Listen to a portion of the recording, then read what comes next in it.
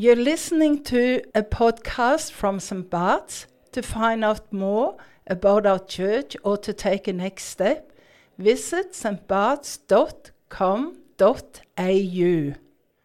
So I encourage you to have that Bible reading open as we go through that this morning, Matthew 28, beginning at verse 16. Let's begin with prayer. Almighty Father, as you have given us your word, give us now your Spirit, that we may understand and live the things which we hear. We pray this in Jesus' name. Amen. This morning we conclude our Invitation of Jesus series with Jesus' final invitation before he ascended into heaven. Go and make disciples of all nations, baptizing them in the name of the Father and of the Son and of the Holy Spirit, and teaching them to obey everything I have commanded you. Last week, we looked at Jesus' invitation of compassion and care. Come to me, all you who are weary and burdened, and I will give you rest. Take my yoke upon you and learn from me, for I am gentle and humble in heart, and you will find rest for your souls. For my yoke is easy and my burden is light. Back to the first week of the series, we considered Jesus' invitation to discipleship as he invited his first 4 disciples to come follow me. We see a strong connection between the first words of commissioning to his disciples and these final words of commissioning. At the beginning, Jesus says he will prepare his disciples to be sent out to fish for people. In this final invitation we focus on today, Jesus sends out his disciples, telling them, "Go for me and fish for people. Go and make disciples." Jesus, in a sense, commissions his disciples to be representatives or ambassadors of the kingdom of God. English diplomat Sir Henry Wotton famously defined the role of an ambassador in this way. An ambassador is an honest man sent to lie abroad for the good of his country. Until the invention of fast long-distance travel and instant communications, rulers sent diplomats to speak for them in foreign countries and report back on what they saw. Benjamin Franklin was ambassador to France at the most crucial time in American history, the American Revolution. The French public viewed Franklin as a representative of Republican simplicity and honesty, an image that Franklin actively cultivated. And the result? A rage for all things Franklin and American swept France, assisting American diplomats and the French foreign minister in pushing for an alliance. This resulted in French support for the Americans and the Continental Army. And Franklin eventually negotiated the Treaty of Paris in 1783, ending the American War of Independence. Franklin was an effective ambassador because he honestly represented the values and ideals of his people. As Christ's ambassadors, we won't get very far if we lie or if we don't live according to our words. After all, a hypocrite is easy to identify and damages the witness of the gospel. If we are to be faithful to Jesus' invitation, then we have to live out the gospel faithfully in word and deed. Jesus invited his disciples to go for him as he commissioned them to be disciple makers. If we look back at the commissionings of the Old Testament, the person called usually protests their suitability. Moses resisted God's call, giving 5 reasons why he couldn't lead the Israelites out of slavery. Isaiah said he couldn't be God's prophet because he was a man of unclean lips who lived among a people of unclean lips. And even Peter in Luke's account of his call, says to Jesus, "Go away from me, Lord, I am a sinful man." But as sinful as we all are, God, in his gracious love, uses us to advance his mission in the world. The Great Commission is grounded in Jesus' authority as he called them to go to all nations, teaching them everything that Jesus had taught them. Jesus prefaces his invitation with a reference to his authority, which is the foundation of the task he gives his disciples. In verse 18, "All authority in heaven and on earth has been given to me." We read that he met his disciples on a mountain. If we go back to the beginning of Jesus' ministry, the devil took him to a very high mountain, showing him all the kingdoms of the world and their splendor, and tempted him this way: "All this I will give you if you will bow down and worship me." The devil tempted Jesus with authority over the earth, even though Jesus was the Son of God and King of the universe. Even though authority over the nations wasn't really Satan's to bestow, he offers Jesus an easy way: worship him. But this meant rejecting the Father's way, the way of the cross. Jesus responded to this temptation with these words: "Away from me, Satan, for it is written, worship the Lord your God and serve him only."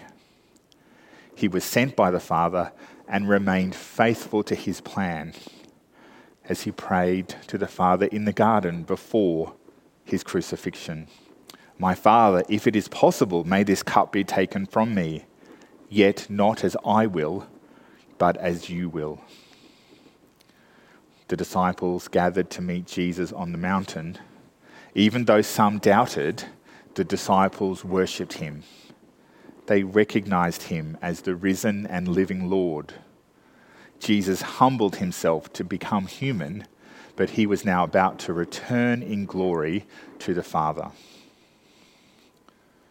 Throughout his ministry, Jesus had shown aspects of his authority. In Matthew 4, Jesus went throughout Galilee, teaching in their synagogues, proclaiming the good news of the kingdom, and healing every disease and sickness among the people. He showed his authority over illness. In Matthew 8, Jesus demonstrated authority over the weather and evil spirits. In verse 26, in the boat, Jesus got up, rebuked the winds and the waves, and it was completely calm. In verse 32, Jesus said to the unclean spirits, "Go." So they came out and went into the pigs, and the whole herd rushed down the steep bank into the lake and died in the water. And then in Matthew 9, Jesus demonstrated authority to forgive sins. Some men brought to him a paralyzed man lying on a mat. When Jesus saw their faith, he said to the man, "Take heart, son, your sins are forgiven." But after Jesus' death on the cross and rising to new life, all authority on heaven and earth was given to him. So Jesus clearly links his authority with his commissioning of the disciples. And we see that with the use of one word, therefore. Jesus says, "Therefore, given authority has been given to me, go and make disciples of all nations, baptizing them in the name of the Father and of the Son and of the Holy Spirit." The disciples will go and work in the power and authority of Jesus. The most important part of this invitation, so in the original Greek it is the imperative, like a command, is to make disciples. People become disciples when they repent of their sins. They turn away from them and they turn away from their own path. And then they place their trust in Jesus as Lord and Saviour. Jesus offers everyone the gift of salvation through faith in him. As Paul wrote to the Romans in chapter 10, everyone who calls on the name of the Lord will be saved. We can only make disciples if people hear about Jesus and what he's done. As Paul continued in Romans 10, how then can they call on the one they have not believed in? And how can they believe in the one of whom they have not heard? And how can they hear without someone preaching to them? And how can anyone preach unless they are sent? As it is written, how beautiful are the feet of those who bring good news. Now Jesus says, go and make disciples of all nations. 2,000 years after he spoke these words, we can sometimes question certain elements of this invitation. Does Jesus really mean go? And does Jesus really mean all nations? And is Jesus really talking to me? Well, the short answer to all of these questions is yes. So let's look at what else Jesus says about going and making disciples of all nations in other places in the scriptures.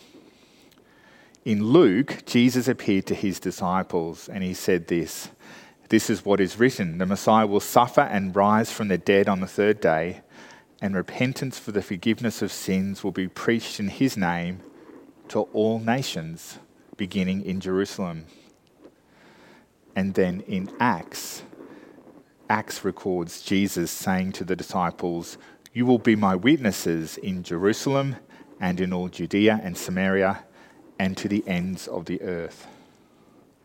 There is a definite direction to the spread of the gospel. First Jerusalem, then Judea and Samaria, and then to all nations. Local, national, and international. But this can only happen if we go. Now, we might only have to walk next door or get in the car and drive to work, but God might call us to go further, even overseas, to a different culture even. But if we don't go ourselves, God calls us to support others to go through prayer and financial support. Jesus says that those who become disciples are to be baptized. Baptism involves the public declaration of faith in Jesus, and the waters of baptism unite us to Christ's dying and resurrection, as the water indicates that we die to sin and rise to new life in him. Now, we don't make disciples by baptizing them, but new disciples should be baptized to mark the beginning of their journey with Christ. Jesus completes his invitation to go for him, to make disciples and baptize them with these words, and teach them to obey everything I have commanded you, and surely I am with you always to the very end of the age. Jesus says that making disciples is only the beginning. New disciples need to be taught everything. That is, all things that Jesus commanded them. Just as Jesus invited the disciples to take his yoke upon them and learn from him, the disciples are called to teach new disciples as they come to faith in Jesus. The disciples should follow the example of Jesus, coming beside these new disciples, sharing the load, and ensuring that their yoke is easy and their burden is light. Now today we have so many resources to help mature disciples of Jesus.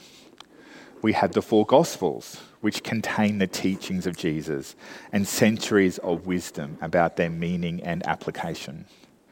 There are multiple reputable courses, such as the Ridley Certificate, which encourage us to learn more about Jesus and his will for our lives. And we can learn from one another. as we gather in small groups to study God's word and pray for each other. And if we think, and it probably is, that going or making disciples or baptizing new believers or teaching them everything that Jesus has commanded is too difficult for us, then Jesus promises that we will not be alone in these tasks. There is one more sneaky all in this invitation. Jesus promises to be with us always. He'll be with us each and every day as we seek to make and mature disciples of Jesus Christ for God's glory. And Jesus also promised to send us a helper for this task. In Luke, Jesus says, "I am going to send you what my Father has promised, but stay in the city until you have been clothed with power from on high." Jesus then says in Acts, "You will receive power when the Holy Spirit comes on you." As the book of Acts demonstrates so clearly, the Holy Spirit will go before us, preparing hearts and minds to receive the gospel and guide and sustain us as we go. Friends, Matthew's gospel ends with the expectation of continued mission and teaching. Matthew can be divided into a number of sections which always finish with a block of Jesus' teaching. But this final section, which includes the arrest, the trial, the death and resurrection of Jesus, finishes with this commission. The commission to his disciples to carry on that same ministry in the light of the cross, the empty tomb, and the exaltation of the risen Lord. In this sense, Matthew's gospel is not a closed book, as the final chapter is being written in the mission and teaching of Jesus' disciples. We are invited to continue to write that final chapter today. We can be confident in our appointments as Christ ambassadors because all authority on heaven and on earth has been given to him. Can we be effective ambassadors as Benjamin Franklin was in France? We're invited to share the good news of Jesus through our words and actions wherever we go, so that the people we encounter have the opportunity to respond to the grace and mercy of Jesus. When Isaiah was commissioned by God, God said this, "Whom shall I send, and who will go for us?" Isaiah replied, "Here am I, send me." Are we willing to give the same answer to Jesus' invitation to go and make disciples, to go for him? Will you say yes to Jesus? "Here am I, send me." Let us pray for God's help with that.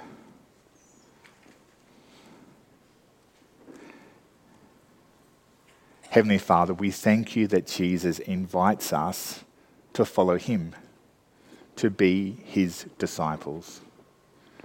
And we thank you that he made a way for us on the cross to be reunited with God. We thank you that Jesus invites us to come to him, to find rest and learn from him. And we thank you that Jesus invites us to be co-workers with Christ as we go for him, making disciples of all nations.